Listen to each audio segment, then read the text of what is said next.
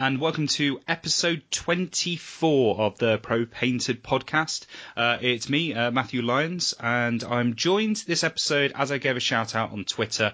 Finally, the stars have aligned, and we've managed to get a super special guest on the show, which is none other than Aaron Bailey. How are you? All right, how's it going?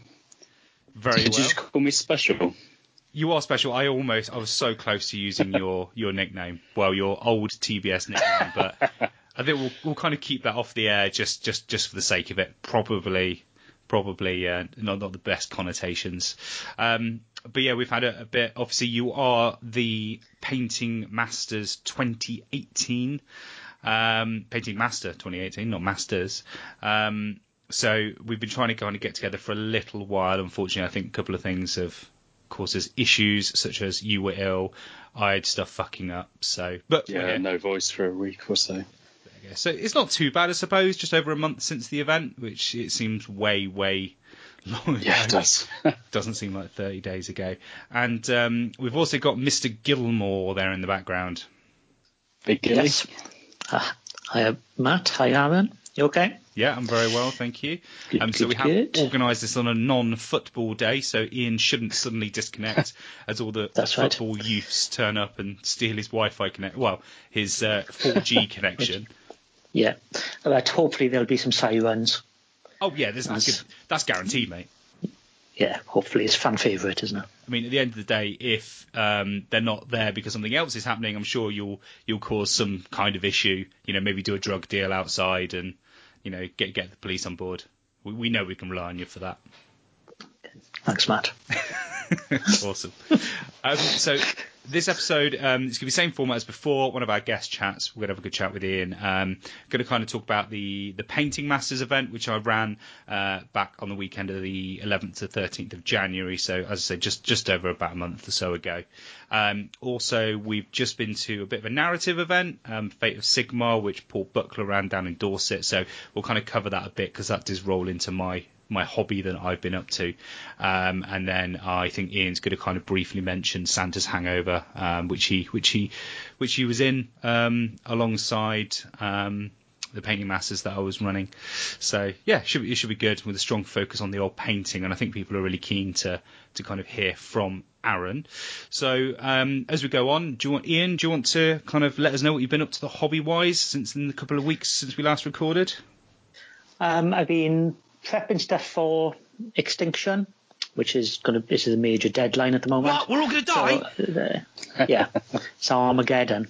So I've done I've rebased a giant, an old school metal giant from, the medium school, not the oldest one.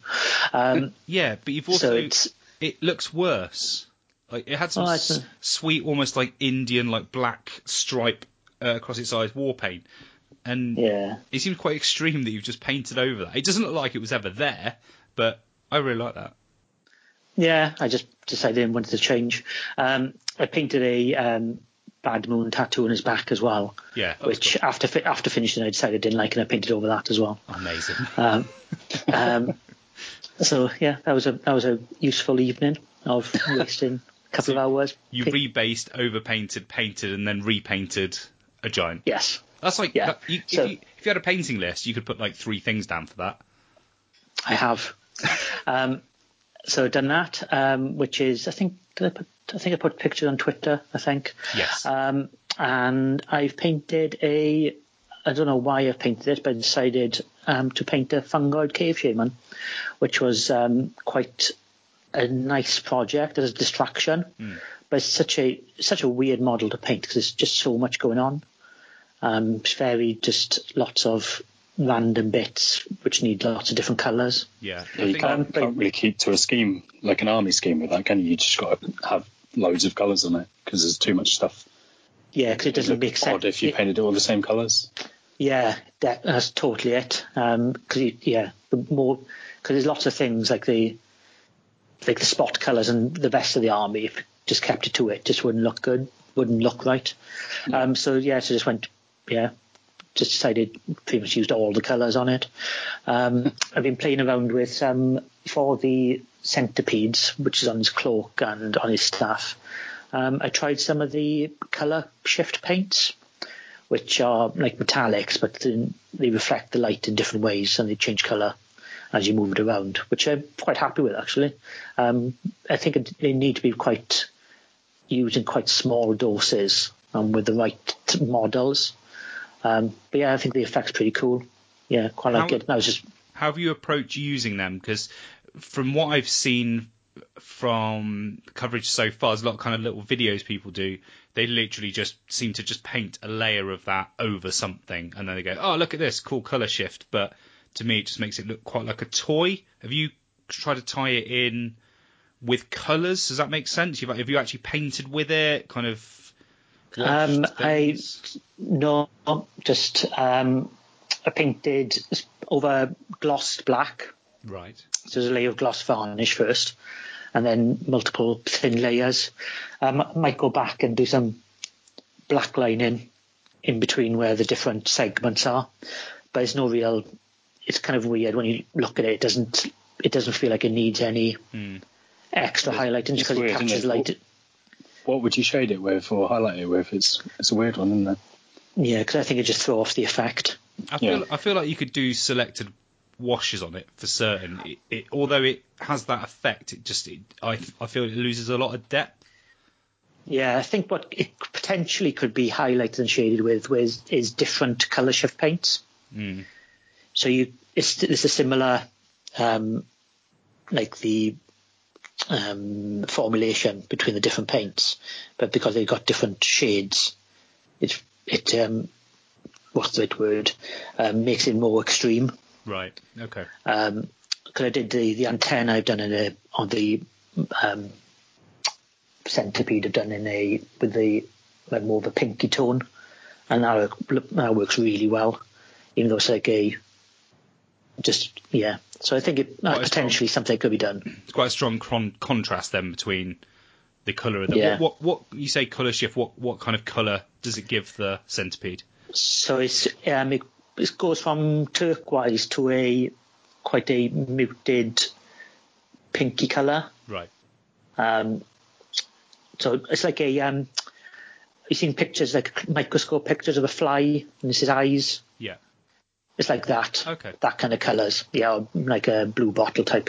Yeah, that kind of greeny to pink colour. Okay. Yeah. And which paints have you used? Because I know there's a few of these available. You might want to close your ears at this point. Yeah, I know what you're going to say. It's I used Green Stuff Worlds, which have they're tidy. Yeah, they're fine. The irony is, I feel like those guys should be sponsoring this fucking podcast, right? If they weren't such dicks, then I probably would reach out to them by now. It's mental. It's more memorable. You're giving them more credit by bringing it up. Yeah, probably. Moaning about them. Free sponsorship. Yeah, but every time we say something's good, you say they're horrible. so it swings and roundabouts. You complain about their product and they just block you on Facebook, on eBay. You can't buy anything from them. It's amazing customer service. Anyway, so that's what I've been up to. I want to see someone do one of those new Orc wagons, like a racing car one. Right. Because you see those wankers with the colour shift cars. Yeah. Yeah. Oh, that'd be good actually. Red colour shift. Ian's going for that.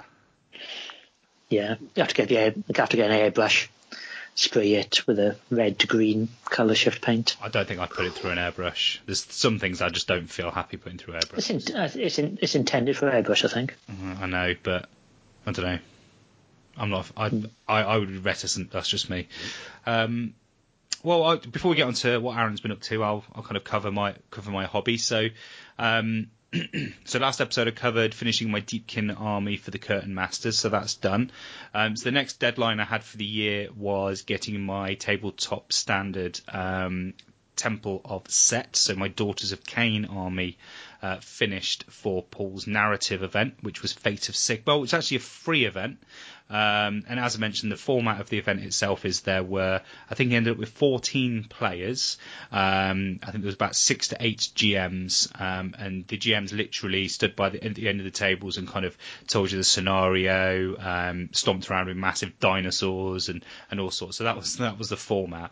But it was completely free, which is amazing. I mean, there was no food or anything provided, but there's no cost, so it was really good. And as we've covered before, Paul actually dictated the lists. So he said, "This is what factions would you like to play?" And I'd said like Caradron, and I like to do my goblins, but top of the list was I'd like to do daughters, and I'd like to do a kind of a temple nest theme.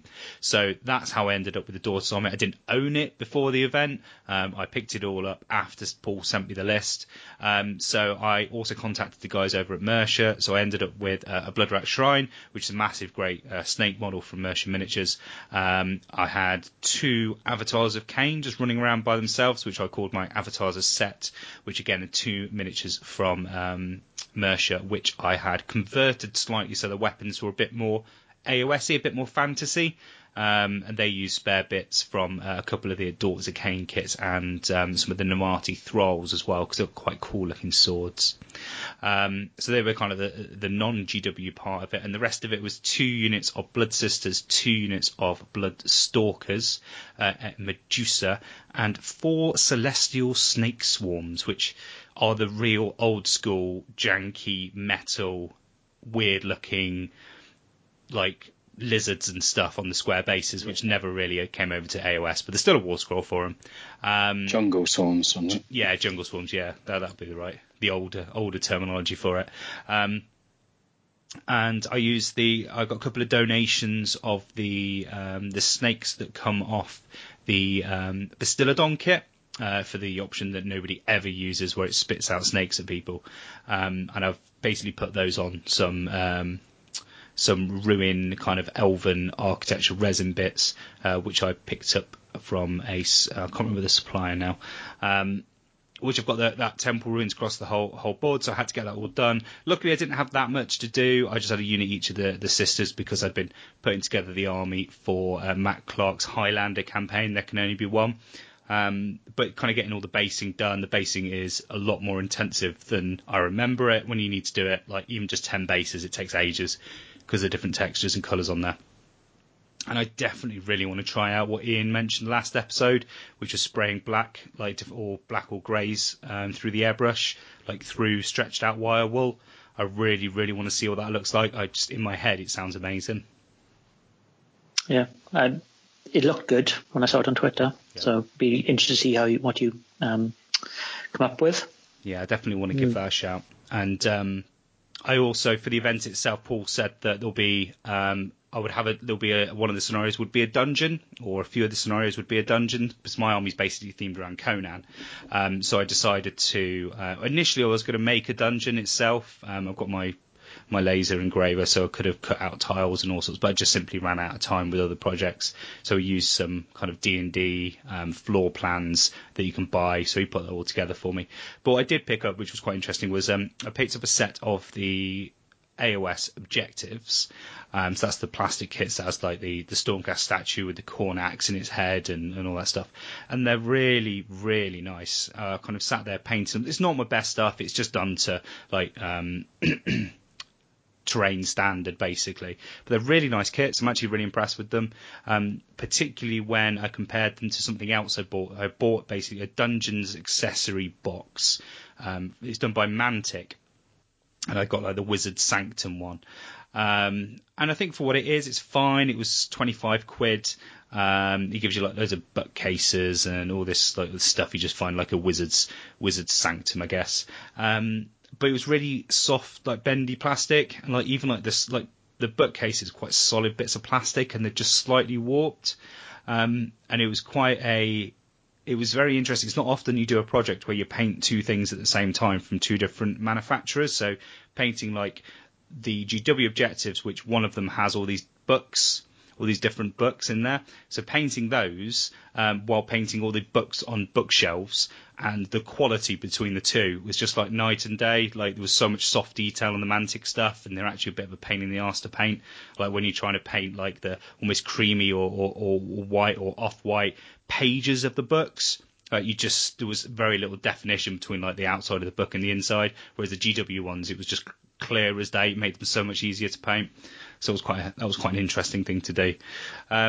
So that was what I had to do for the event. So I got it all done, plenty of time. Actually left my army up there the day before, so I didn't get tempted to kind of do any last minute additions. So that was super awesome. But then I decided that I'd just do some extra hobby between the event, because it was only up the road from me. It was only like a 10-15 minute drive, and the event on the Saturday was going pretty well for me. I'm going to do bunny ears. I won all my games, but it's narrative, so that doesn't really mean much of anything, but it basically meant I achieved all my goals for that. And what that meant is I ended up with an artifact, so I ended up forging a ring, which I could put on a hero, and it allowed me to heal all wounds to any model with an 18 in anyone's hero phase. So that's pretty fucking good. But all I had in my army was the Bloodrat Shrine, which was a massive snake, and a Medusa, which doesn't really have any fingers for a ring. So I just decided overnight to convert up and paint a model to represent that. So I made my AOS version of Thulsa Doom, which is the bad guy from the first Conan the Barbarian, played by James Earl Jones. Just did that overnight. And now I'm going to do a Shadowhammer Compact army themed on Dark Stormcasts. So it's nice. Really cool. Random hobby. Yeah. Where's the where did you get the head from for that model? So a few people said, it's one of the Retributor heads, but it's actually not. Yeah. It's one of the High King heads from the Deepkin kit with the crest cut off. Right. But I think for the rest of them, just because they're quite spiky, I think the Retributor heads will just work fine. As I add to it, because I need to add some more of the old school Stormcast models, because the Shadowhammer Compact's before the new chamber was open, so it's got Liberators and Judicators and stuff in it. So I'll use those heads, and hopefully I'll be able to continue this narrative for Raw. So it gives me a little project to do for Raw, plus our super secret stuff we're doing for that as well. So, yeah, you can't have daughters and evocators, mate. No, unfortunately. Well, actually, you can just ally them. But I technically can. I can just ally in a unit of 30 if I wanted to. A unit of 20. No, unit of 10. Yeah, they come in 10. I'm trying to think. 30 is an army. Yeah, so that was a lot of fun, and that was simply I did him because I was inspired overnight, and I turned up on the Sunday, and me and Paul agreed some really bent rules for him. Used him as baby Marathi with a 3-up save and running around with an Avatar Arcane Sword. Which, for those who don't know, is 4 attacks, 3s, -2 rend, 3 damage. So it didn't really matter in the final game on the Sunday. It was a big mega battle. He stood on the hill out of the way for most of it, didn't he? Yeah, fought some Fire Slayers, kicked their heads in, literally just a unit, and that was it. So yeah, that was my hobby. Yeah, so nothing else to report from me. What about you, Aaron? What have you been up to kind of as we come into the start of the year? And don't talk about 40k. I've started about 6 40k armies this week. Amazing. It's ridiculous. Okay, so pretty much the same as what you just said. I followed the same journey, but with my Mongol-themed destruction army. So I've got a mix of goblins, orcs, and ogres that are all mounted, as the Mongols had they're famous for their horse archers and mounted warfare basically. So I took that theme after watching Marco Polo and thought this would be awesome to do with greenskins and ogres. So the same events that you've been to, Paul's narrative event, he gave us the list, and I had Stonehorn Huskard, a nice Thundertusk Beast Rider, and 2 Mournfang for the ogre tribe. Had Unit of 10 Boar Boys and a custom War Scroll, which was a Mega Boss on Boar Chariot. Oh, was he a Mega Boss? Was he? I didn't realise that. That's cool. Yeah, it was a Mega Boss, but with only a 4-up save. Yeah. And he had the command ability off the normal Orruk one, because I didn't have any Iron Jaws in my army, so it would have been kind of pointless. but it's because of the weapon options on him. He has like a fist with claws on it and a massive axe. So what a Mega Boss has basically. And you've used a model that you don't see very often. Yeah, it's the Warhammer Online. Yeah. If anyone even knows or remembers that. It's the one with the little shaman I'm just sitting on your shoulder. Yeah. I think it's called Grumlock and Gazbag, the model's called. It's a really cool model. Yeah, I've got that to paint somewhere. It came on a 25mm square base, but it fills up like a 50.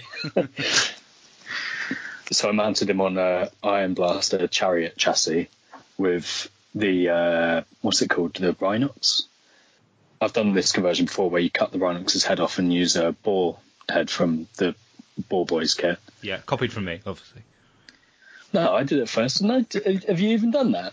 Well, not a Rhinox. Yeah. No, I did it with my my Ashmane scrap launcher. I did it with the Mornfang and everything, but specifically my Ashmane scrap launcher, which was where remember I used those Haradrim guys, all painted with like dark skin for the old Slaughtering Ground 8th edition army. Yeah, that's when I did mine as well, isn't it? Yeah, you just copied me. It's fine. Yeah, I feel like you might have copied me. I'm not sure. We'd have to check back in the blog. We're going to have to check dates, aren't we? So yeah, I've done that conversion before. I really liked I used it as a Savage Orc chariot in 8th edition. Yeah. So no, I got that in there. And then I had the Goblin contingent, which was 2 units of Wolf Riders with bows for your horse archers, and a Goblin Shaman on a wolf. Cool.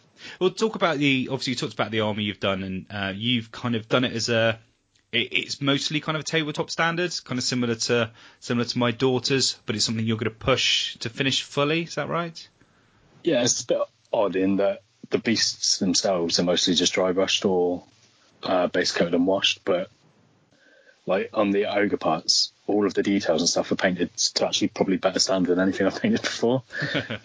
But with time constraints and stuff, I've ended up skipping some areas, so I'm going to have to go back to that at some point. Sure. Hopefully for Extinction, but I've got a load to paint for that as well. So I need to make it a legal army because there's no battle line in any of that I just listed. No, so yeah, I suppose. I paint a minimum of 30 orcs, and I want to take Gordrak and another Stonehorn to Extinction. So it's going to all be compromised on the standard, I think, to get it all done. Chris not letting you a comp breaker to take your narrative allegiance rules. It's a match play event, mate. It's not narrative, is it? So what did you? I mean, for my army, we kind of agreed pretty much on the day of the event that I'll mention what happened with my army in regards to the narrative. So one of the things that I do, I quite like rules, and I like coming up with rules, and I like writing rules, and I like that kind of side of things quite a lot. And it's something I really get to do very often. So with the Templar set, I didn't need much because his daughters, they're pretty good already. So I agreed with Paul that I wouldn't have a temple.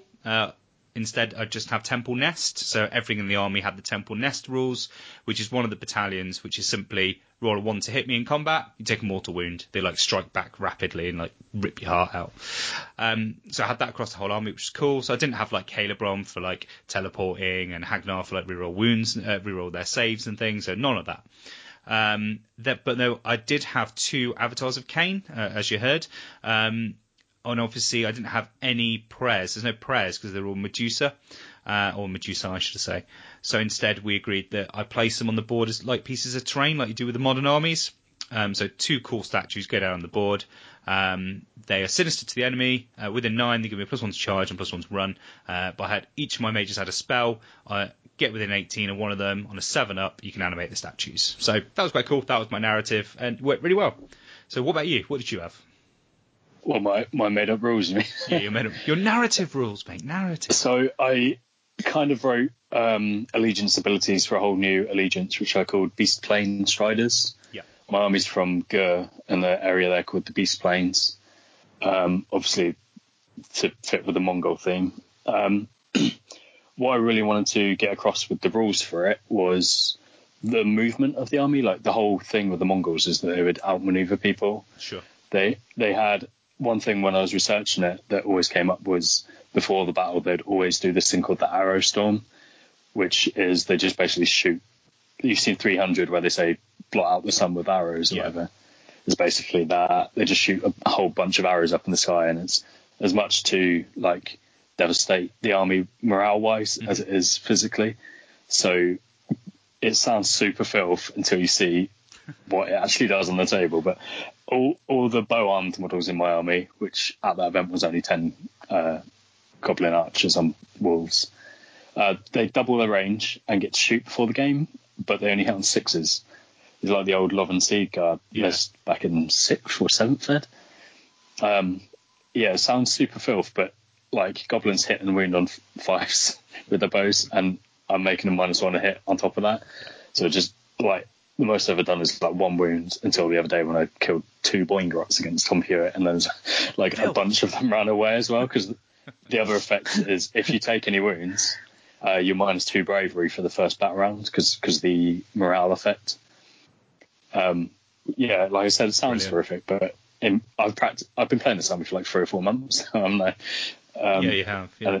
I've played it enough to know that it's just not that good. It's flavourful, which is what you want. It's flavourful. Yeah, exactly. Like I wanted it to matter a little bit in the games, but mainly it's just like to add flavour. The other things were to convey like the movement and manoeuvring aspect of the army. I've given them, it kind of ties in with the beast theme as well. If I'm in my own territory, then the beast units reroll 1s to wound, and the rule is called cornered beast. It's like, things get more aggressive if they're cornered. Sure. They don't want to be pinned down. Like a chimera. It's really territorial. Is that a thing? No, not chimera. Sorry, manticore. Manticore, yeah. And if I'm in the opponent's territory, then I get reroll 1s to hit instead, which is because they're like out on the hunt. They're being wild and aggressive.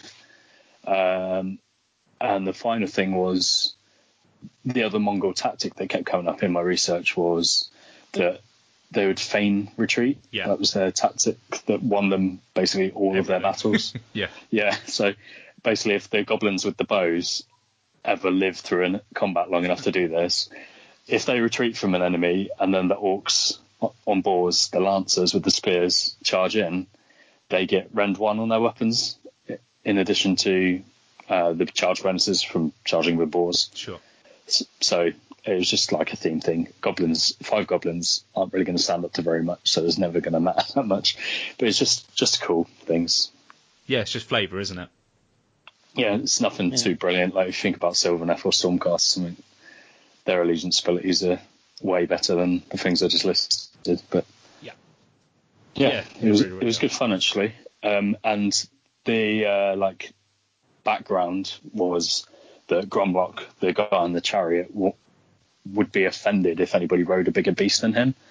Right. So he's like the big man in the beast planes, and he's got to ride the biggest beast because that makes him the most important person. Sure. And then first round of the tournament, Rook Up and Chris has this Jurassic Park table set up, doesn't he, with like a huge dinosaur bigger than a Dreadsaurian. Yeah. And it's locked in like a fence thing that he had made like Jurassic Park.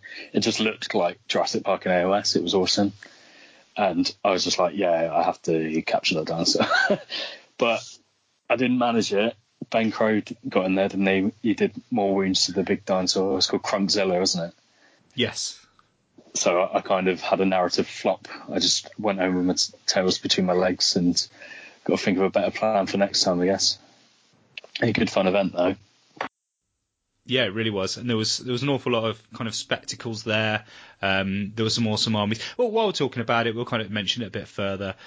So it was 3 games on the first day. It's really hard because it's not a match play event. All the tables were themed. They all had the different stories. The guys had come up with outcomes for each game, and people were kind of collecting these artifacts. And then we came back to the Sunday, which was not one of my favourite things, and it was just a mass game. It's a great big table, everyone on there. We didn't know why we were there. We didn't know what was going on. We were just told, you're on the blue team, you're on the red team, fight. There was a couple of us with these artifacts, which were the Shards of Sigmar, which were pretty mental. I've mentioned mine already. Unfortunately for yourself, I had one. Yeah, but you didn't get the one you wanted, though, did you? What was the one I wanted? Crunkzilla. Oh, Oh no, he wasn't a shard, was he? He was just Yeah, he was a shard. Realm beast or something. No, he was a shard. Was he? Yeah. Well, He he was a ate shard. my shard that I had. Mine was pick D6 units anywhere on the table and deal D6 mortal wounds to them, which was pretty good. Pretty good. It wasn't make your Terrorgeist invincible, but No, so Ben Johnson ended up with an artifact that made his Terrorgeist. No, it was his Zombie Dragon Lord, his Feck Zombie Dragon Lord, immune to all damage other than spells and mortals, which is pretty good. Then he got another separate artifact, which wasn't one of these more powerful shards. It was a different artifact that allowed him to come back to life again. And I think Rich let him do it 3 times or something, which is pretty mental. I think he D3'd it, see how many times. Yeah. So a pretty unkillable bro, just going around smashing stuff. Then you had Ben Crow, who ended up, he did the most damage. So what Chris did in his scenario is this monster was insane. It couldn't die. He was tracking the amount of wounds. He had a really cool deck that he flipped that kind of determined what Crunkzilla was doing with people attacking it. And the scenario was basically who can do the most damage to Crunkzilla, which was a Pegasus model Spinosaurus. Massive, great thing. That ended up being Ben Crow with his Iron Jaws. So Ben Crow got the dinosaur, so he mounted his mega boss on it, and they used the runes for that Volgarath, the big corn dragon, and popped his wounds up to 100. Yeah, which is pretty good. Ian's just done his drug deal. He has, yeah. He just chucks it out the window. So that was, it was a lot of fun. It was the mass games, like I said, I'm not always a fan of it. We had the opportunity to pop off to a little table. We went through some realm gates, did a little scenario. Could either just hand over the shards to Sigmar or bond with them. We obviously all bonded to them. Came back to the big board. Everything died. Everything fell apart. The realm fell apart. And there was 2 characters left. An avalanche. Yeah, there was Paul basically got a box of polystyrene. Ian, you would have loved that. It's a box of polystyrene balls, and he was waiting for a point where somebody just said something too loud. I think it was Ben Crow, something to do with Crunkzilla, and he just got this box full of polystyrene balls, 2 different sizes, and just chucked it on the table. And like the big balls were like 2 mortal wounds, and the little balls were like 1 mortal wound. It just took people's armies off. Landed just flat on top of Kai's Skaven army, didn't it? Just flattened it. It was utterly mental. I didn't know what was going on. But to be fair, I'd handily put my dead pile into the middle of the table, so it kind of acted as a shield for the rest of my army. I didn't get snowballed off. Yeah. Well, then Ben Crow, ironically, as I had a Thunder Tusk in my army. But... Yeah. Narrative. Yeah. It was so narrative. Ben Crow had War Scroll cards like DM screens around Crunkzilla, so he didn't get hit by the snowballs. So yeah, it was utterly mental, but weekend overall was an awful lot of fun. Paul is looking at running it again next year, so same thing. I think he's going to get a bit tighter. I think it's particularly hard if you have GMs agreeing to do something and then they drop out. It's really, really hard. I think hopefully maybe simplify the story, a bit stricter on the armies, a bit more organised on the day, hopefully less dropouts. But maximum capacity was 16, so we had 14 at the end, so you can't complain at that at all. And everyone seemed to have an awful lot of fun. And like I said, free events, so, well, other than buying and painting an army for it, but yes. That's much of a muchness, isn't it, really, at the end of the day? But it's really cool. It was really good to do something different. Obviously, that's my second. That's also your prize, though, isn't it? Yeah, you get your army out. The trophy you take home at the end of it is a finished 1,500 point army. So. Yeah, definitely.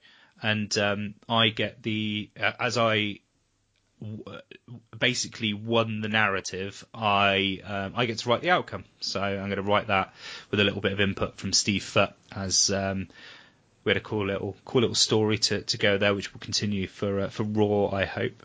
So yeah, that was Fate of Sigmar. And before we kind of take a little break and then crack on to grilling Aaron over his painting prowess, as always, just want to give a shout out to our sponsors. So we have Mercia Miniatures, who this episode should go out on Friday. They again have their brilliant buy one get one free on metal models, which hopefully is still running.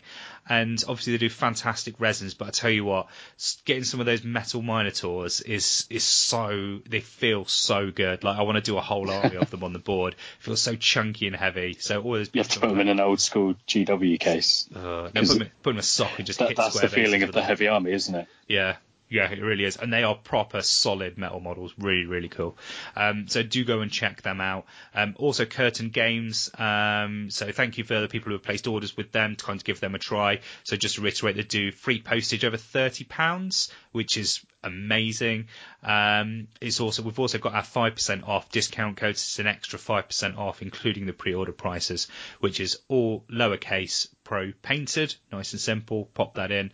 I placed my orders with them this week, same as everyone else, and they arrived on release day. I got my Feck book and my Skaven book.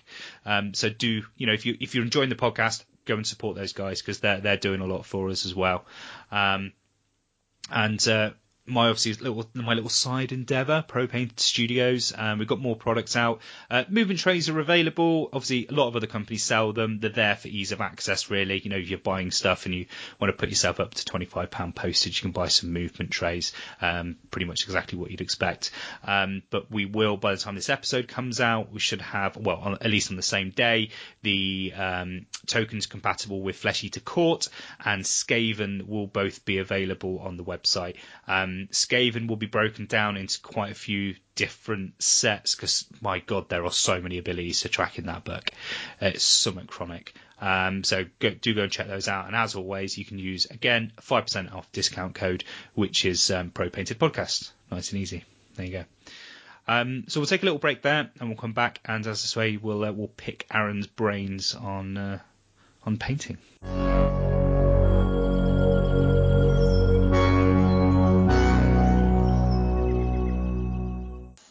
And we're back. So we're going to talk about Aaron about his army, which has basically got him in such an amazing position this year in regards to the painting rankings. But I do want to touch on the painting Masters itself. So it was a 16-player event. Unfortunately, we only had 12 attendees at the end, which is a bit of a shame. But I think it's created enough of a buzz that I think next year is going to be something really, really special. I say next year, but people may have seen the new announcement that the Gaming Masters, or the normal Masters as I regularly call it, is changing to an 18-month cycle so that it can run until the summer. So rather than being one of the early events in the year, which is quite tricky, January is a hard month for tournament players. So I'm going to be running the Painting Masters alongside that. We don't know much of the details yet, but we've got plenty of time to sort it out. So the 12 players we had, so I just wanted to run through them. So we had Paul Buckler, Matt Arnold, Aaron, John Green, Steve Wren, Chris Tomlin, Mike Burgess, Mike Wilson, Ben Smith, Danny Cashman, Tony Kirby, Stephen Smith. And everyone rocked up with a great army on the day, which you can't ask for more than that. And it was basically a match play event, loads of soft scores. So that was the Painting Masters itself. So the army that you took to that event, which you didn't have to, was the army that you've kind of been working on over the kind of the season period, I guess. So what is it you came up with? Where did kind of the idea? What was the gestational period for? I used that word last episode. Fuck's sake. What was the gestation of this army? Okay, so the idea came from the Fetty campaign that you and I and Paul and Chris were involved in. We kind of decided, didn't we, that a 4-player campaign was probably the optimum. It really is. To have 4 committed people stick with it is just the best way to go. And then we kind of clicked that 4 Grand Alliances fits that really well as well. Chris already wanted to do his Phoenix Temple, didn't he? And Paul already had the idea for his Spiderfang army. For sure, yeah. So it left Death and Chaos for you and I to decide between. My most recent army at that point was my Tzeentch, which I just sold. I didn't want to do another Chaos army instantly. Yeah. So we decided between. I think you just done the Chaos army as well, and you had your Bloodbound. I wanted to filter it up. I was fed up of getting shot up, so Tzeentch seemed like a good choice at the time. A whole different army, isn't it? Yeah. Different worlds. So you went with Chaos, and I went with Death. Didn't really know what to do with Death because I'd done a few Death armies in the past. I'd done a Wraith Fleet from Lustria. I'd done Wheel of the Zombie Pirates and that. I'd done essentially a Flesh Eater Courts army, but in 8th edition. I had a Mortis engine and all the Crypt Horrors and Ghouls with regeneration. it was good fun to use. And I've done Tomb Kings before, so I kind of covered all the bases really. Yeah. But in the Firestorm campaign booklet thing, it actually has rules for Wraithfleet. So I thought it'd be cool to go back and do that again, as that was my furthest ago Death Army that I'd done. Yeah, sure. And obviously there's loads of new kits and stuff now. So that's how I decided to do that army. And I kind of wanted to not use the death, like it's all quite samey. There's only a certain number of ways you can paint skeletons. Yeah, defo. And ghosts. So I wanted to do something a bit different, and I went through like all of the Games Workshop ranges. When I start a new army, it's weird, like repeating almost word for word what I was saying to you earlier. Yeah. But I kind of, I just get really excited about stuff that my work doesn't actually require much thinking. It's all physical work. Sure. So my mind wanders all day when I'm at work. I take a lot of toilet breaks as well, to be fair.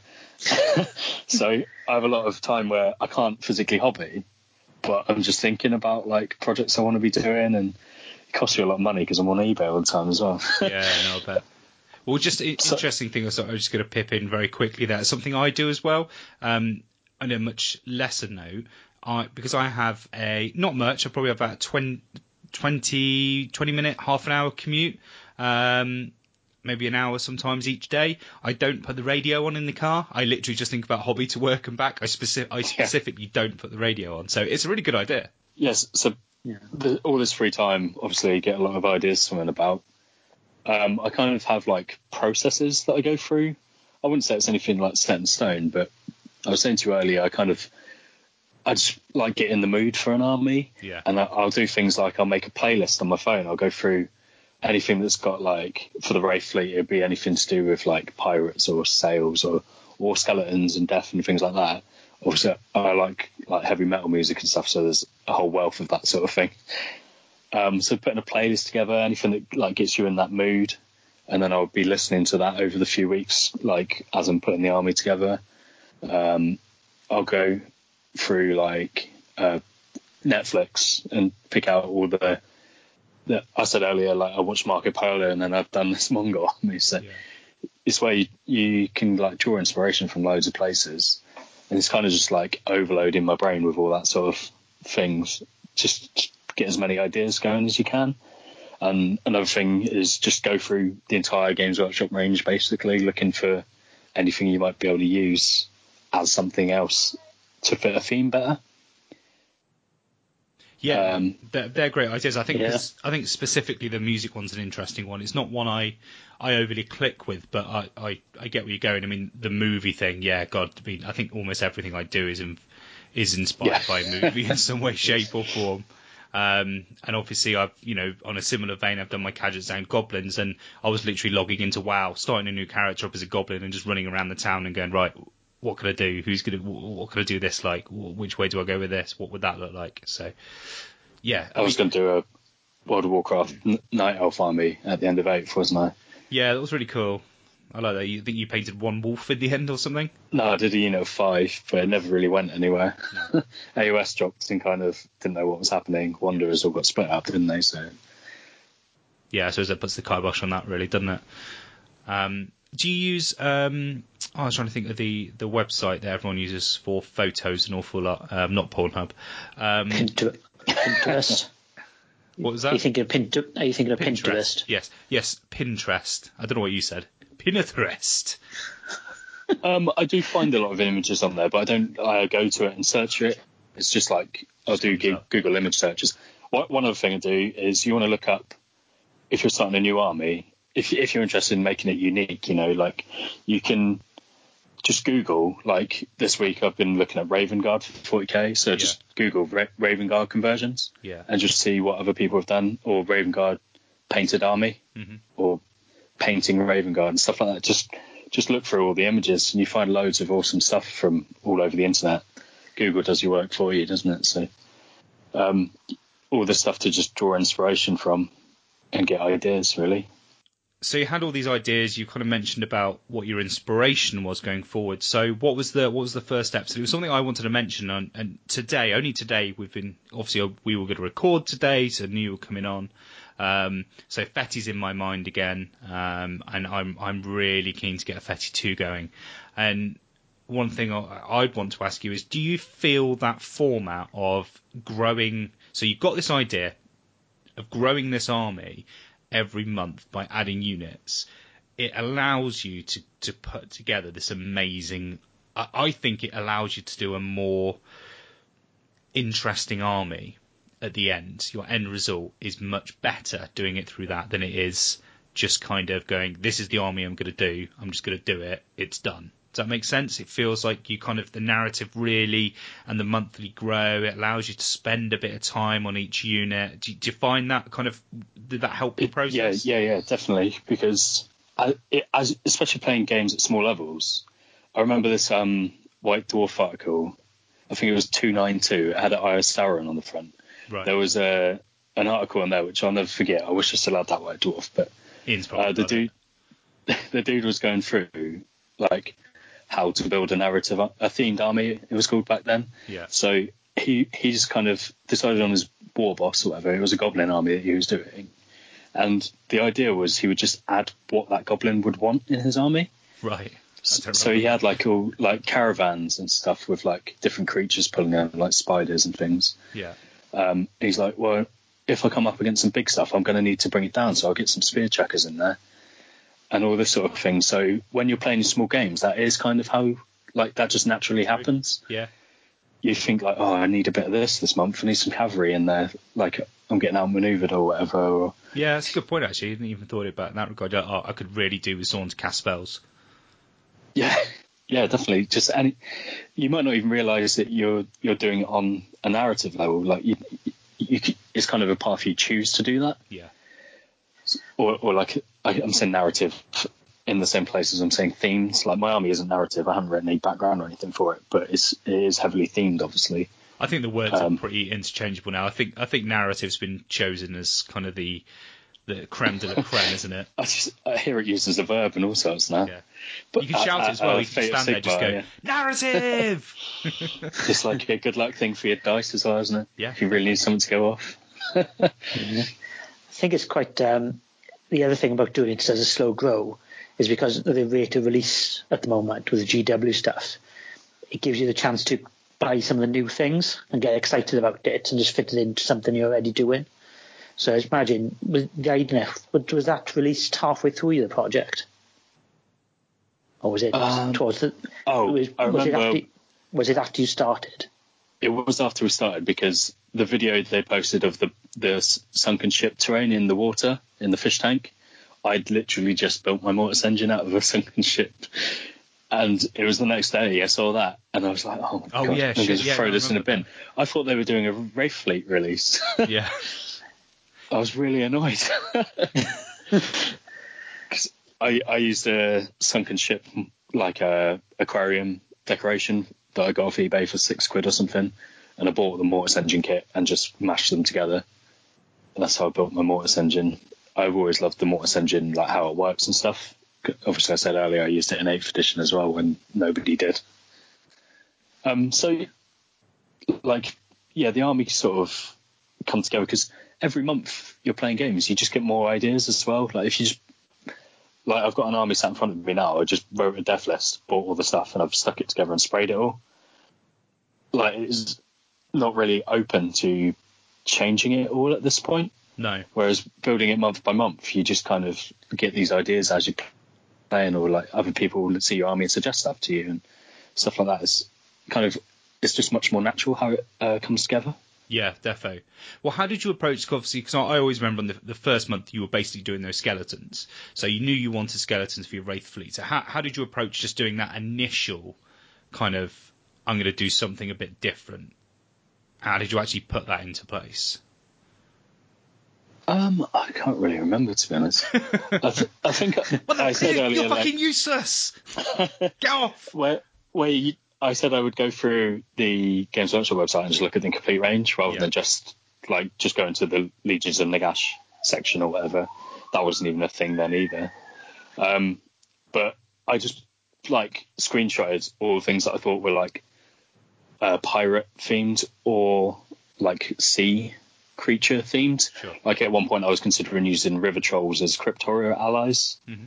I had a few ideas. I thought about doing a Davy Jones version of Nagash that I've seen on a Google search when I was looking at cool. stuff.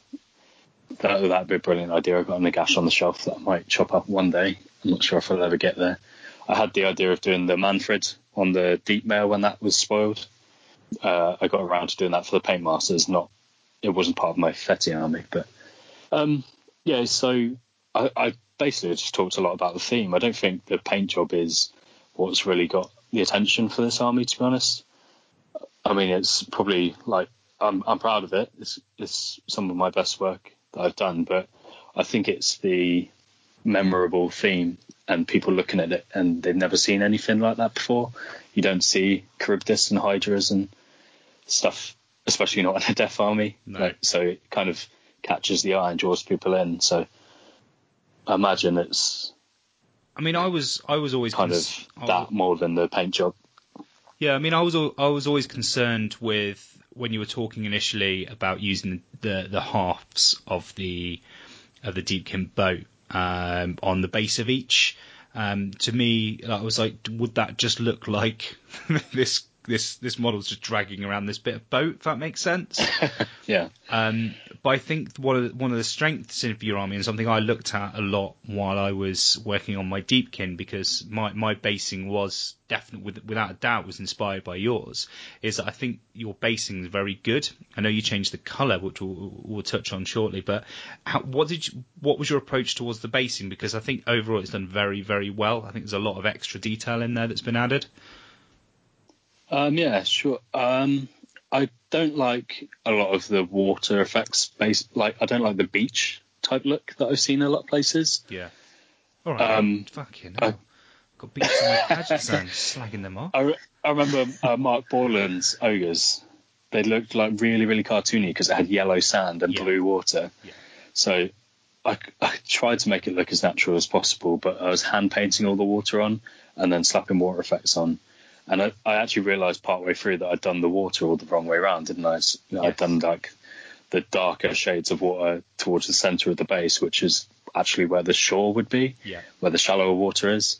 So I kind of messed up with that, but the colour of it worked quite well. So I know you like the colour. Yeah, definitely. I think it was one of those things where it looked fine, it totally worked. Because it's like with fire. Like when you paint fire, a lot of people paint fire wrong. So they start with a dark, they start with red, wash it, and highlight up. But obviously, fire's the other way around. The darkest parts are in the recesses.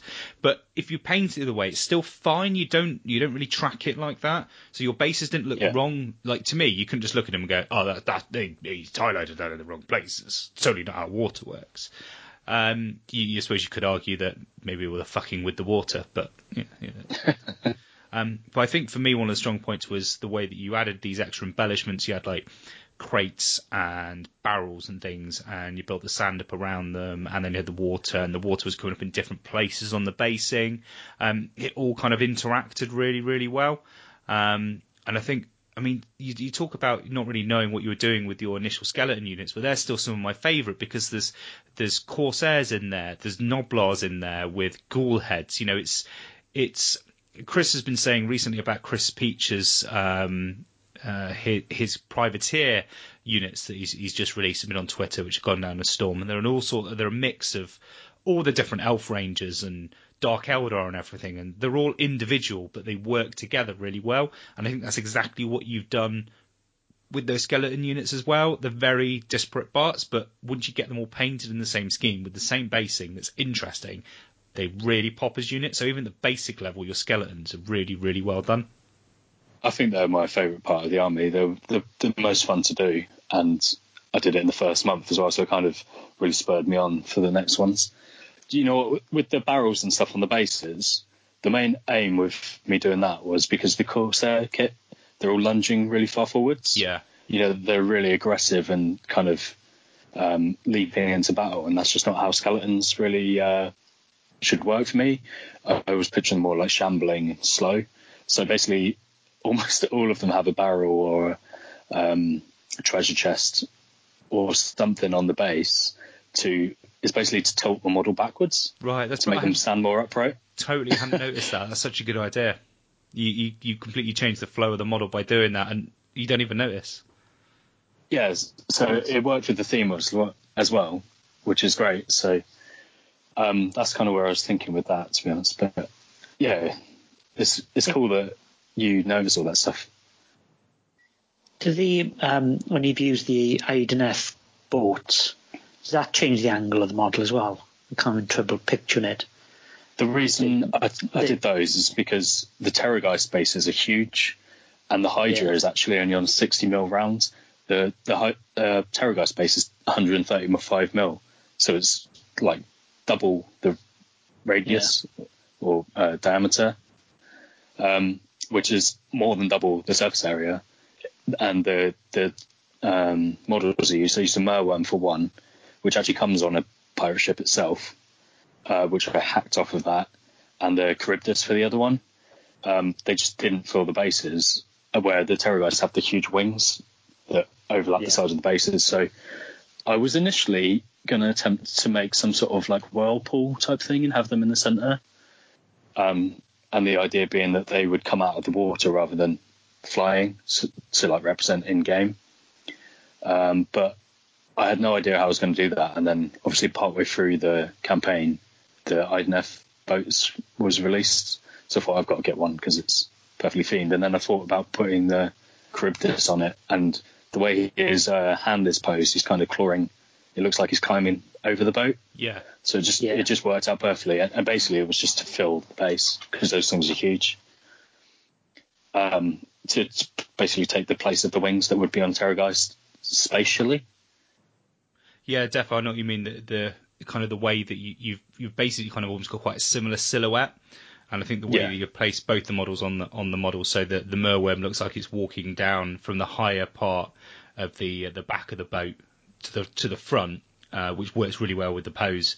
Whereas, like you say, you've got the Charybdis, which is because the boat's sideways. Yeah, it looks like it's walking over it.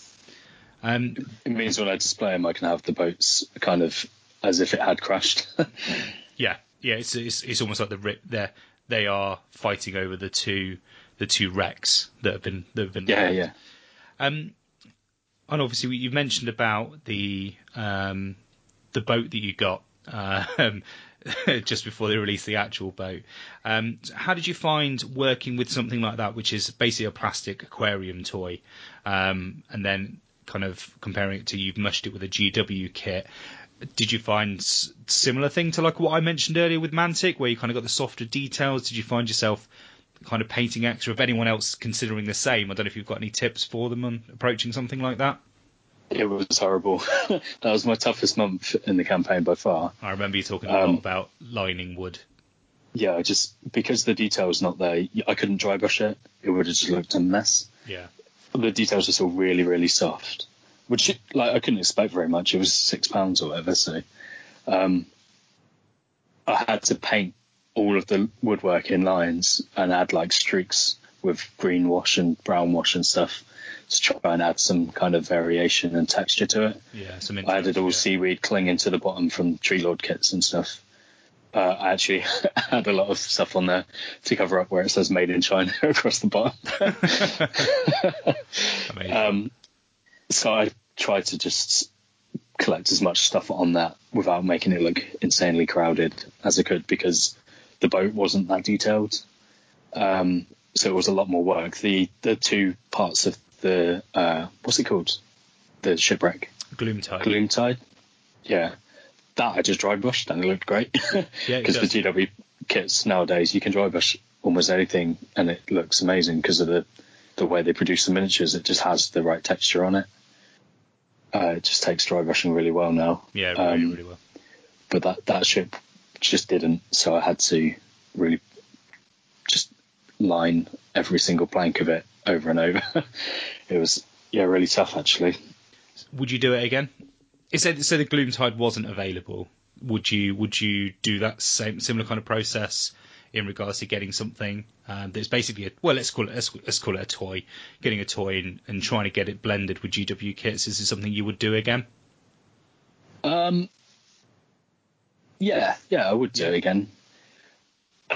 Obviously, now with the option of the Deepkin kit, I'd rather have chosen that. Yeah, for sure. I was looking at a Hordes and War Machine model that came out around the time that Deepkin video was spoiled, like within a week of each other. I think they were both spoiled. You played Crix before. Yeah. You know Scar, the Pirate Queen? Yep. She has a new edition now, Scar 3, which is riding, like, if you imagine the back half of the IDNF ship, it's like half the ship torn down the middle, but it's got all the decks in it and everything. And her theme within her army in War Machine is literally called Ghost Fleet. Yeah. So it's all got spirits and everything. It's got lanterns coming off the back, so I was quite inspired by that as well. I had already started the Mortis engine by then, but I would have picked that up as well to add.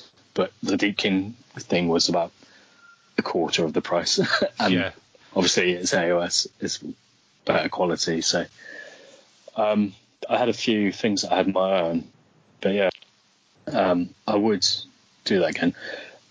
Generally within our group, I know Chris has said this a lot, just trying to stick to GW miniatures is a thing we kind of do now a lot more than we used to, I think.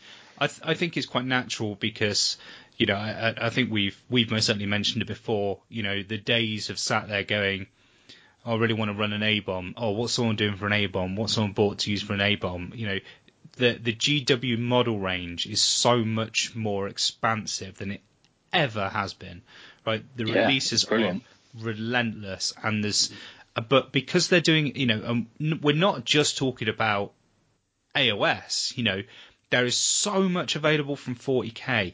All the new box sets. I mean, look at people using Caldor gangers as like ghouls and stuff. You know, there are so many models available now, and there are all these great plastic kits as well. You know, there are all these amazing plastic kits that you can just mesh straight into an AOS army. And I think it's also the benefit of AOS being more fantastical now.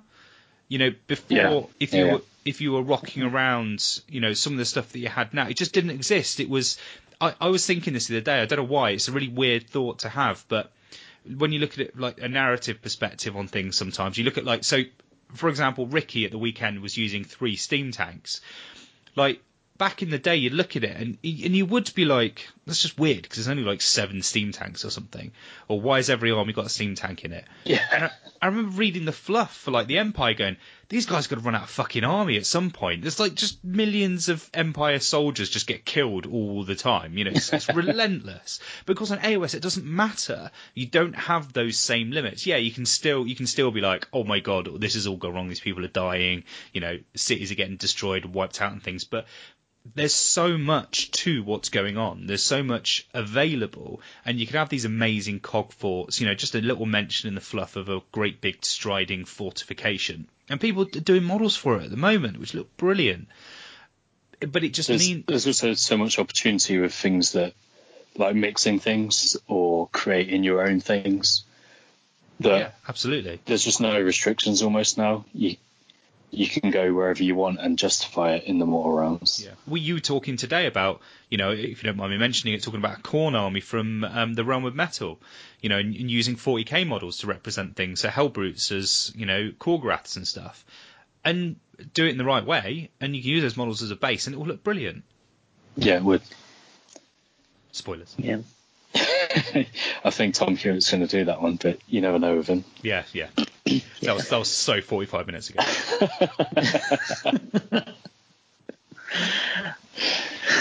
So something else I wanted to mention is kind of cover the recent additions you did to the army. So we'll start with the one that I wasn't too sure of, but I'm still a little bit reticent about it. Was I know you put the I want to call them Ushanti, but they're not Ushanti at all, are they? What are the big flappy dudes called with the Morghast Harbingers? Morghast. So obviously you wanted to put those in your army, which is cool. So what did you do with those to kind of make them fit your theme? I didn't do too much. I didn't really like the headdress things they have, and I didn't like the bear head, so they don't have heads of bears, but the uncovered head. Yeah. But you So like I just sculpted hoods for those. is that because you like green Dark stuff. Angels? Yeah, pretty much. I've done it on my Ogre Huskard as well. I just like Like a hoods.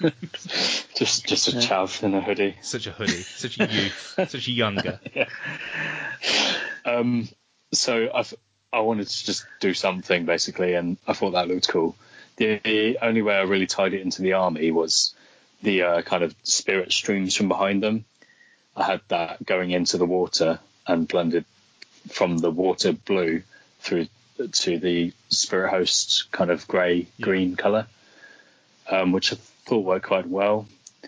In like my head, I said earlier I haven't written any fluff for this army at all, but I thought they could represent like the figureheads. You know, on the front of the Gloomtide, you got the Sigmarite dude with the hammer. I think that's a really good idea. Like a really good reasoning.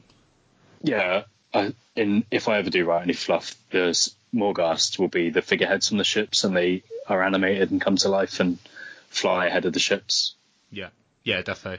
And it's, again, that's something that's inspired me because we, funnily enough, mentioned it last episode. Ian asked me how I was going to approach with my concept Deepkin army, how I was going to do an Eidolon, and seeing your models is exactly what I'm going to do, so paint the cloak as though it's coming out the water and do that same kind of similar blending effect.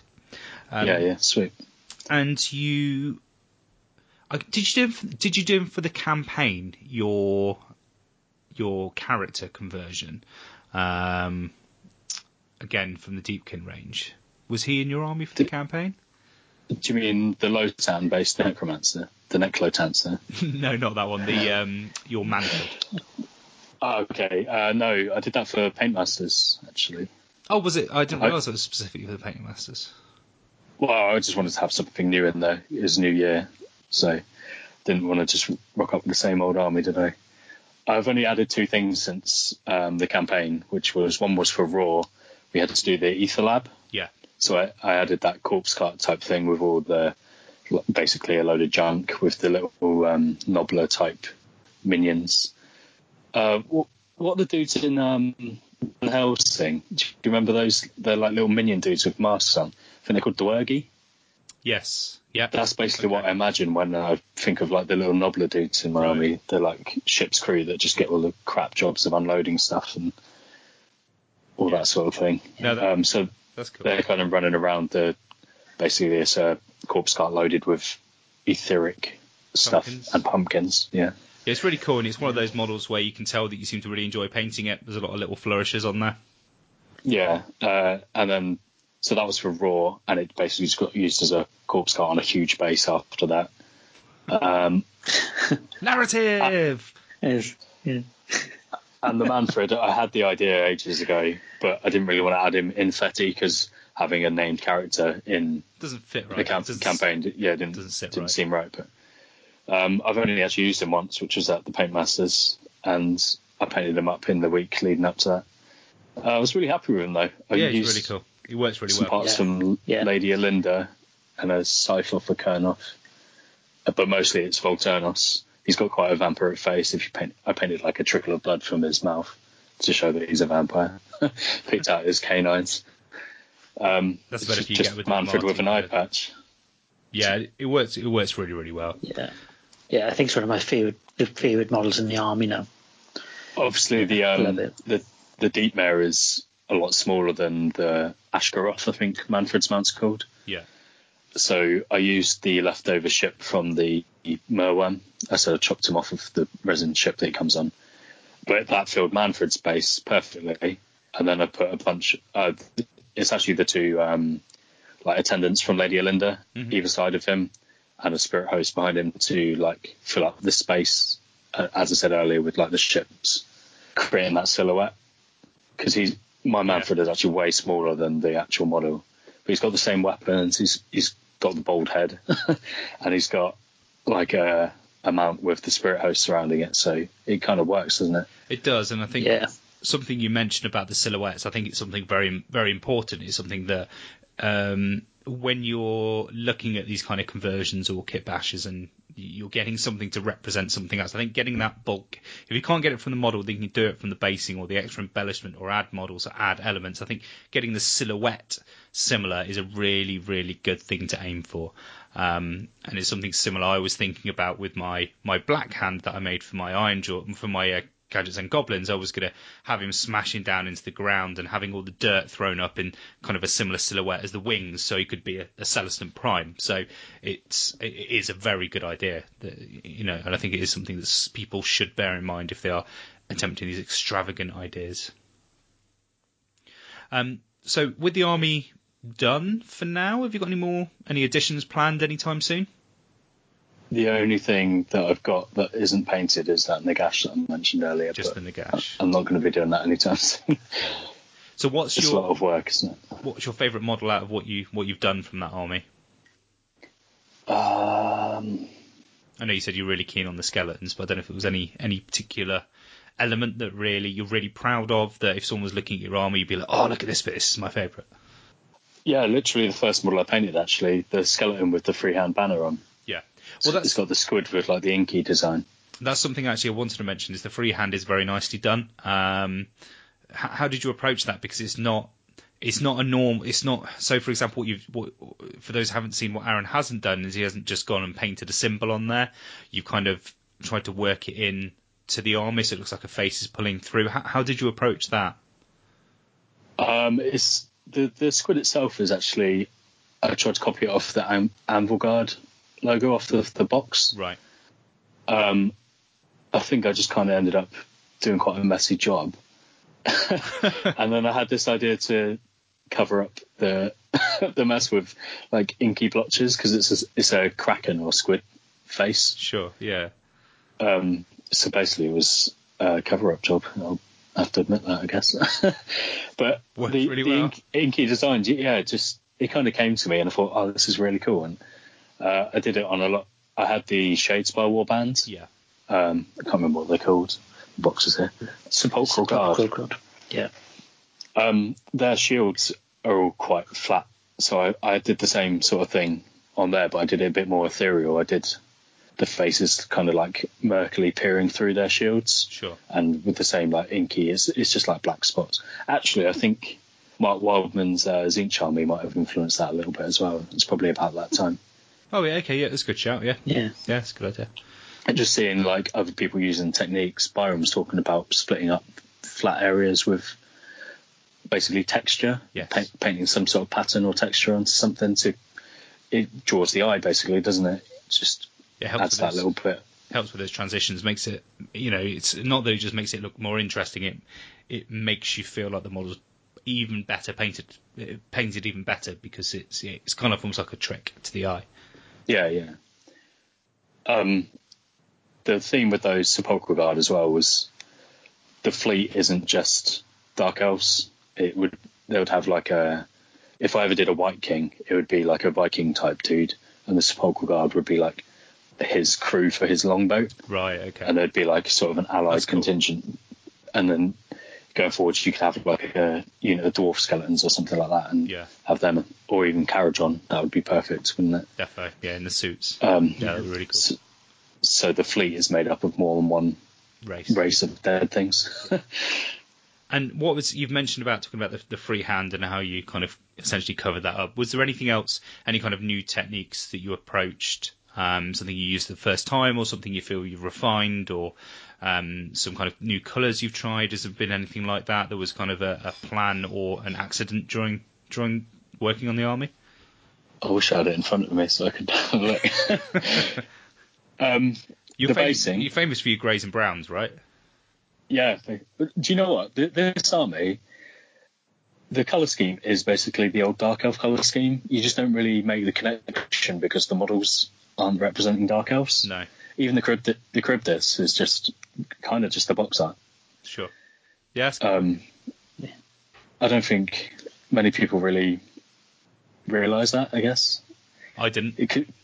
It kind of just looks like its own thing because the models are all skeletons and whatever. They're representing different things. It's got a different feel to it, hasn't it? Yeah, absolutely. It's got a lot of purple as the accent colour, and scales everywhere are generally like the turquoisey Stegodon stale green or whatever. Yeah, Stegodon scale green. Yeah, I think it is. Yeah. The challenging bit that I hadn't done before basically was the water effects and the basing. you mentioned earlier that I did it twice because I painted it on in blue. Yeah. And then I redid it later. I haven't really used my airbrush for anything other than base coating before. I had a play about on a Dark Eldar flyer, but it never really went anywhere. I've only used it for laying down base coats. So the way I did that was kind of an accident as well. I'm debunking my whole like legitimacy as the paint master for this year. Not at all. It's basically, it was all an accident and it worked all right. happy accidents, but it's the knowledge is there. You know, it's the you can say trial and error is what people who know what they're talking about say, don't they? So I airbrushed. I said earlier I'd done the water the wrong way round, and I thought it looked a bit cartoony with like the pale sand and then the proper proper blue basing, the water itself. Sure. So I wanted to have it a bit more dark and gloomy, to fit like the death theme a bit better. I feel before that I didn't really feel like my army belonged in a realm, but now I think it would be quite happy being from the realm of Shadow or Shaiish. Sure. It kind of adds that AOS-y element to it. Yeah, definitely. It looks more fantasy rather than, I don't know, some sort of cartoony. Actually, it looked more fantasy. Now it looks more AOS brand fantasy. Yeah. But yeah. So how I did the new basing was I had like 6 or 7 layers of water effects on it already. I just airbrushed straight over the top of that with Cabalite green and Cyberite green. They're like really ghostly greens. Yeah. A lot of people use them for ethereals and stuff and glowing effects. They just work really nicely, but I accidentally got a bit of overspray kind of because I had to get under the ships, and the first things I did were Manfred and Terrorgeists. I got like this overspray of these greens that went up onto the ships, and the tufts and some of the sand and stuff caught it. But it actually ended up giving this like really nice like glowing effect from the water. Like when you look at the side of a ship or something, you can see the reflection of the water up on it, and it just accidentally happened to be really nice. So then I actually angled the airbrush like basically horizontal when spraying the bases for the rest of it to kind of get that effect on purpose. It's literally a happy accident, isn't it? Yeah. It was Manfred was the first one, and you can see on his base, it probably came up the nicest, to be honest. He's got kind of a few layers. I built it up with filler on his sand to where the ship from the Merworm was on a square base. I had to blend that out to cover the oval base that he's on. Yeah. Otherwise, it would just be like stepped up on the sides. So the stages of the filler kind of caught the airbrush overspray. It looks really nice on his base. So I kind of did it on purpose from then on the other stuff. Yeah, well, I've done exactly that. It was an intentional thing to copy that when I did my Deepkin. So, have you got any? Well, at the end of the day, you did really, really well on painting results over the period. Obviously, you put some of those changes in. What I was going to do is have a quick look. Should we have a look at your results in the painting rankings? So while I do that, have you got any kind of tips for those that? Because I've had a few people contact me and they've said I really want to kind of be on the painting rankings and want to kind of do better this year and get more results in. Is there anything from doing this and kind of being nominated at events and doing well at events with the trophies and everything? Is there any tips you can give anyone? Any advice? I think from my experience last year, it's having a memorable army. I think you've kind of come away with this as well.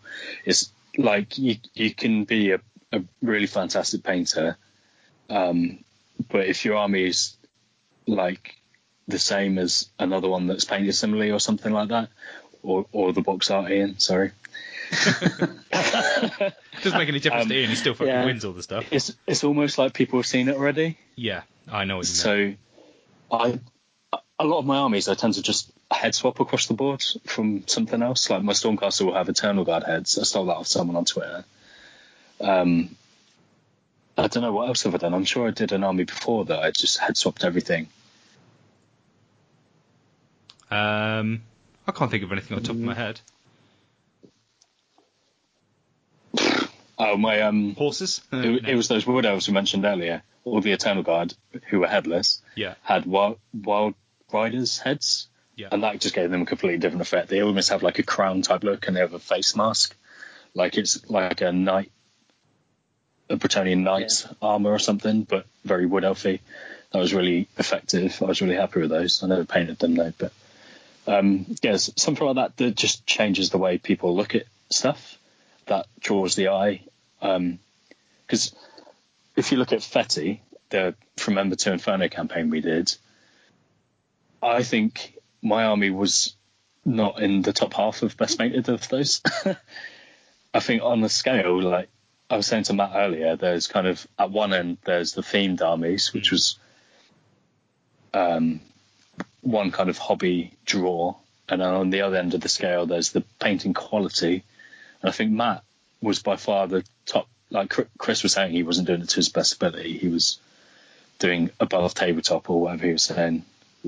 I can't remember the term he was using, but he basically wasn't painting to the best of his ability. But Matt was trying to push himself using these new techniques and paints. Yeah.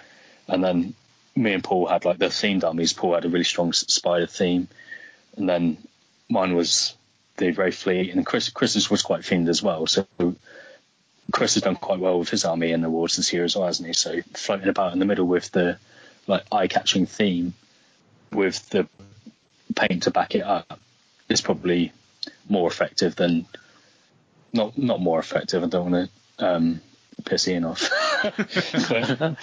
but it's probably why this army's got so much attention. Is what I'm trying to say. Yeah, like I think yours is a very good combination of everything.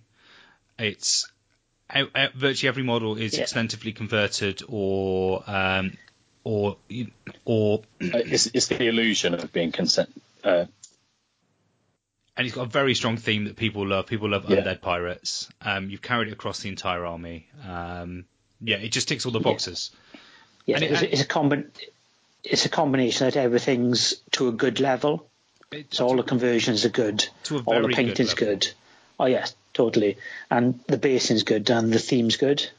So whatever, if you're looking at it from when you're choosing an army for best painted at an event, whatever one of those things floats your boat, it's an option to pick up Aaron's army as the best army. Definitely. So yeah, it's just it's a cracking army. I love it. Thanks, man. Mm. Yeah. And sorry. So for those people who have asked about the rankings, this gives you an idea how Aaron did over the year. Now, some of these were your Tzeentch army as well, which I'll just shout out which ones they were. So you had the Chump Invitational, which you have a nomination for, which I think was your Tzeentch. That was Tzeentch, yeah. Which again, really nice army. Dogger Doubles, second place, which is definitely your Tzeentch because I ran that one. Dorset Dogger Invitational 2018, that was the first place. That was definitely your Wraith Fleet. Yeah, that was my first event using him. Blackout 2018, you've got first place and Judge's Choice as well. You only get one result, but for the sake of the rankings, but you won both of those. Facehammer, that's the one I beat you at. You got third place. Raw 18, so the narrative side, first place. And then Glory and Death, which again was the first place. Was that the Tzeentch? That was Beastclaw, actually. Was that Beast? Oh, of course it was. It was the Curtain event. So that gives you an idea for those listening. Aaron's got 4 first places in there, with actually 3 different armies. So the Wraith Fleet hasn't, consistently got you through, because you've actually only been using it since the Dogger Invitational. So what's that, July? Yeah, June, I think, actually. Yeah. So you placed really well with it across the board. So right, that's Wraith Fleet. Anything else you want to add to that, to that project? As in any comments, any advice you want to give the listeners?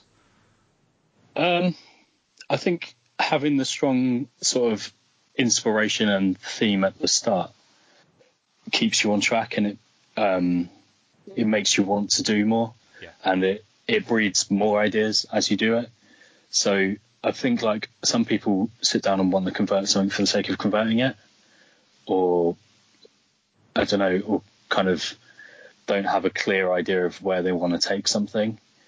So like I usually start an army based on something I want to do, rather than start an army and then decide I want to do something with it. Sure. Does that make sense? Yeah.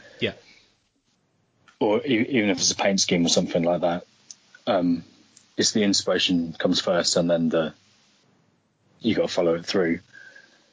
So I don't know if you can kind of force that sort of thing to happen, but almost the same with models, though, isn't it? You don't go, oh, I really want to use an A bomb. What could I use it as? It's, I really want to do this. What models are suitable? So I get what you mean about the armies. I sometimes fall on the other side. I'm like, right, I want to do Daughters of Khaine. What theme can I go for? Whereas you're approaching it from, I want to do a theme of Conan or snakes. What army could I do? So I had a similar thing actually with my something I only really remembered when the Feck book came out, is that my Cthulhu army that initially was going to be Flesh Eater Court. But it wasn't, because the models that I hoped would be the size of Crypt Horrors were like half the size of Crypt Horrors, so I couldn't do it. So, and it's just ended up being Nurgle somehow. So, you know, mine was the opposite. Well, not the opposite, I suppose, but that was a case of, these are the models I want to use. What can I use them as? So it's a different way of looking at it, and it's something that I've done that with the Khajiits. I mean, they were always going to be goblins, I suppose. There was no other way about it. No other way about it at all. But no, but both those cases, you've had the idea, isn't it? Yes. Like, and then it's like implementing it. Yeah. Rather than like, I don't think anyone's often going to come up with a best painted army that they've just kind of come up with on the fly, or just picked a couple of units and painted them and then just keep adding to it. I think unless they're brilliant painters like Ian, probably can just do that. I think there's always an element of a passion. Yeah, that's probably in any way, shape, a good word for it. So what's the plans for? Obviously, you've mentioned the Beast Plane Riders. What's the plans for 2019 at the moment? What you thinking? I've got an army sat in front of me, which I'm intending to paint to tabletop standard. Really crap. It's just another Death Army, except this one's good. So I feel like you think it's I've good, done and you've got massive units of skeletons, and you just can play Skaven, and they're just going to fire you off, and you can be like, this army's shit. Let's bring them back, won't I? Easy peasy. Yeah, so not after all your cannons have been shot off. Your characters have been shot off by warp lightning cannons. You won't. Oh yeah, that might be an issue. So I don't think I can do any better than I've done paint wise.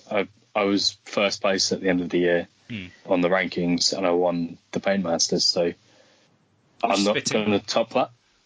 Which is fitting. Which I think is great. Well, while you mentioned it, actually, we'll quickly run down how everyone ended up. So we had those 12 players. So you came in first place with exactly 100 tournament points. So well done, out of 150. So that was with your Legion of Night, and that's how you've run them most, isn't the Legion of Night? Is that right? Yeah, I actually wanted to run them as Wraith Fleet, but then the Legion of Nagash book came out in month 2 or 3 of our campaign. Yeah. And it actually made my army illegal. I had this cool idea of doing the Charybdis as a Mourngul, and having there was an item, I think it was a Sword of Unholy Power or something, where you could auto summon a unit. Back then. Yeah. You had to pay the points in advance, but you didn't have to roll to cast a spell or anything. And it was, you know, in Pirates of the Caribbean, Davy Jones has the black spot. I remember. And if you've been marked by the black spot, then the Kraken would come and get you, and there's no escaping it. So I was going to use that item, call it the black spot, and then pick one of their characters and say, you've got the black spot, and then summon the Charybdis onto it. Yeah, and shout release the Kraken every time I did it. It's cool. It's a really cool idea. Couldn't do it in the end because the Wraith Fleet army just didn't work with how the Legion of Nagash book changed how armies were built. Yeah. Mongol went to Nighthaunt and had to be an ally and stuff. It just didn't really work anymore. So yeah, they broke it all down. So it was you in first place, and we had Tony Kirby, who smashed the gaming side of things. Second place with Iron Jaws. Matt Arnold in third place with his Stormcasts. Chris with his Flesh Eaters in 4th, Mike Wilson in 5th with his Slaanesh, John Green in 6th with his Grand Alliance Order. Actually, I just wanted to mention, you're talking about the Wood Elf stuff. I still absolutely love his Fulminators with the Wild Rider heads. So good. Yeah, it's the same heads I was mentioning. Yeah, absolutely love them. 7th was Danny Cashman with his Ideneth Deepkin, which he painted just for the event, which is great. Stephen Smith in 8th with Stormcasts again. He painted up some Celestar Blisters and Engineer. Filthmonger, love it. 9th place was Ben Smith with his Deepkin army, who again I really like that. Some really good approach to colour schemes on that. 10th, Paul Buckler, who I allowed him to play Gloomspite Gits, didn't really help him much. 11th was Mike Burgess with Sylvaneth, and he painted up all the Ender spells and everything, so that was great to see. And 12th place, Steve Wren, flip-flopped around an awful lot, ended up bringing his Archeon Slaanesh list, but unfortunately Archeon just needs that bit of a buff, really, doesn't he? So he ended up in last place. A lot of filth at that event, actually. The thing is, as I've tried to say, I enjoy doing the best on the gaming, though. Yeah, that's quite funny. But as I've said, I can't say anything because I played Iron Jaws with my Deepkin list on Saturday, quite confident, utterly smashed, utterly. Yeah. They can just go ballistic, and there's nothing you can do. Brilliant. That was playing Ben Cross at Chess the Game. But again, this is something I want to get across, and it's something that I don't like all this. I don't like all this fracturing we get, within the scene. Like, you go, right, you people over there, you're the painters. You people over there, you're the competitive ones. Oh, this event has best sports. How can we do best sports? How can we change what we're doing to get best sports? How can I convince my opponents to keep haranguing them to give me best game and best sports votes? I hate all that. Like, it's all the same hobby. Playing the games, buying the models, putting them together, modelling them, getting them on the board, being nice at the table, giving people good games. It's all the same hobby. We don't have to break it down. So I was very happy that at the Painting Masters, there were people there with good armies that looked good. Because they're not mutually exclusive. The most competitive players don't just have shit-looking armies. Some of them do, some of them don't. Some of the most narrative players in the world have shit-looking armies. It's just all part of the hobby as far as I'm concerned. So I hate the whole fracturing and breaking. So something I've been trying to put across with the podcast, Ian's probably the worst example of it, being the least competitive person in the world with a beautiful army, but one isn't mutually exclusive from the other. That's Back true. when I got into tournaments, it was generally the top players that had the nicest armies, because they're just more invested, aren't they? That's why they're doing well, because they're invested in the hobby. And that's why they've got nice armies, because that's what they're spending their time on. That's what Absolutely. They're putting their interest into. And they're funneling all their energy into that. And it rubs off in both areas. It always feels like where we get the extreme cases of that, it's always at certain events and it's certain players. And it has come up in the past with the Masters events, or we've had a team event. Famously, we had Hristo Nikolov turning up with his bucket of bugs army. He wanted a demon army, didn't want to do anything with it.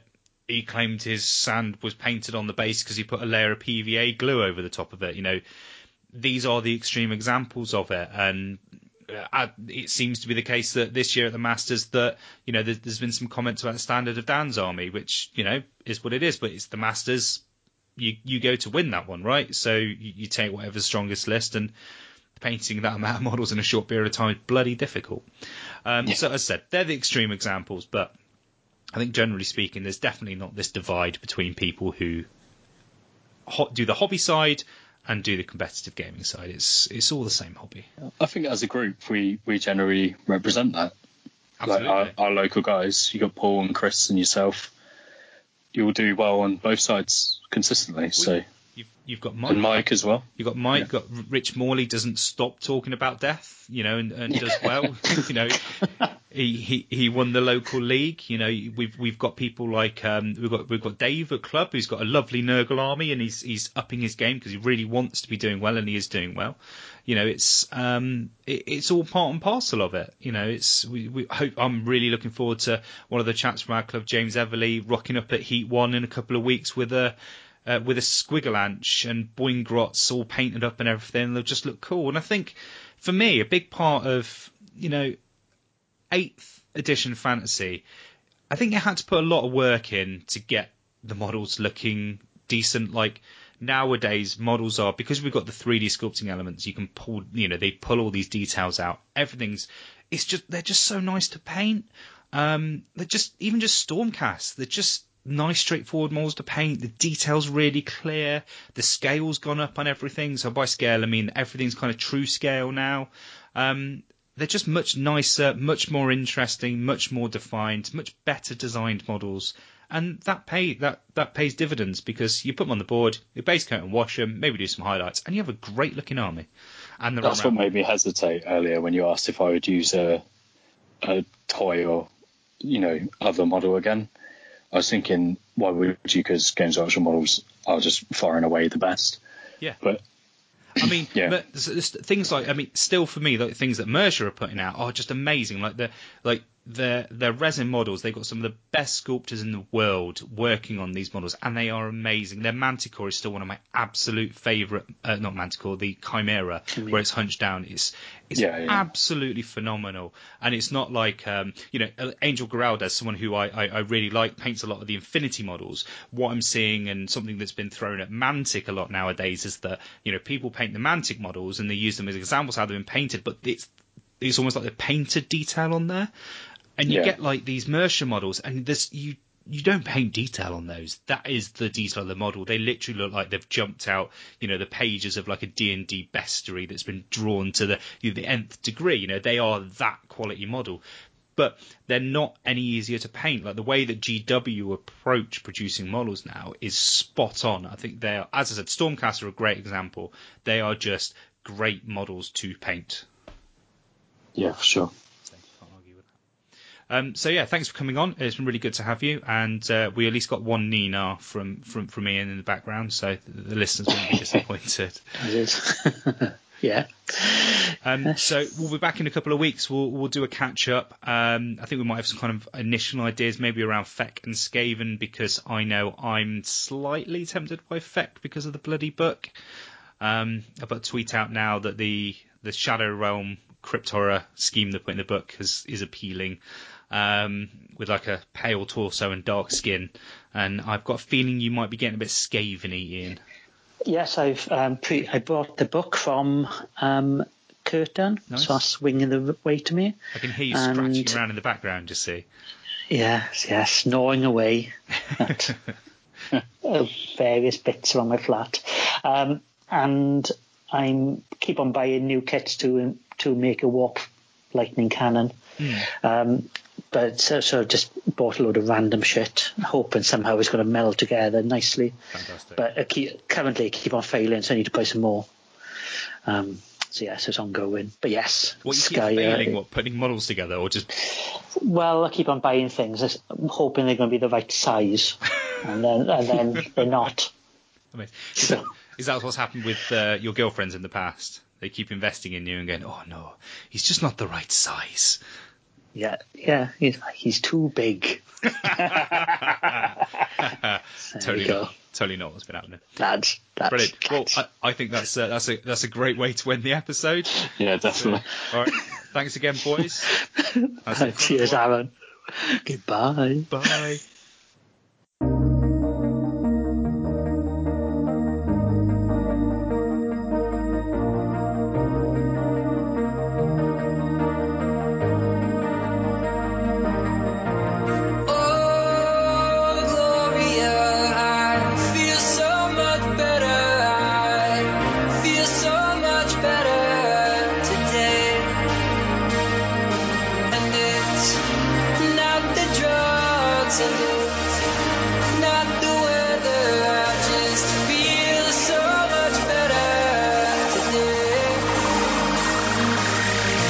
Asleep in the driver's seat, I've been lost in my head for weeks, trying to find what it is I need.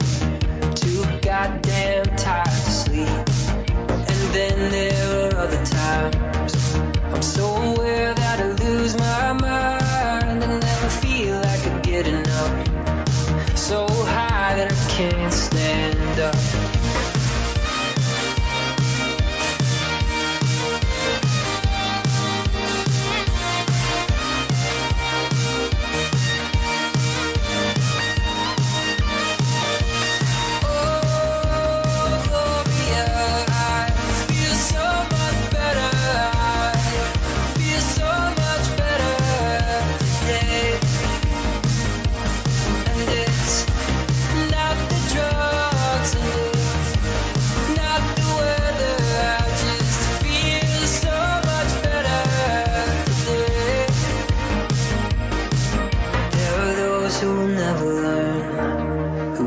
fire and can't stay warm. The only secret to make it through is to take what's in front of you. The fear of death and the thrill of speed, and all the lights in front of me. Drive till the coast is clear, faster till it disappears.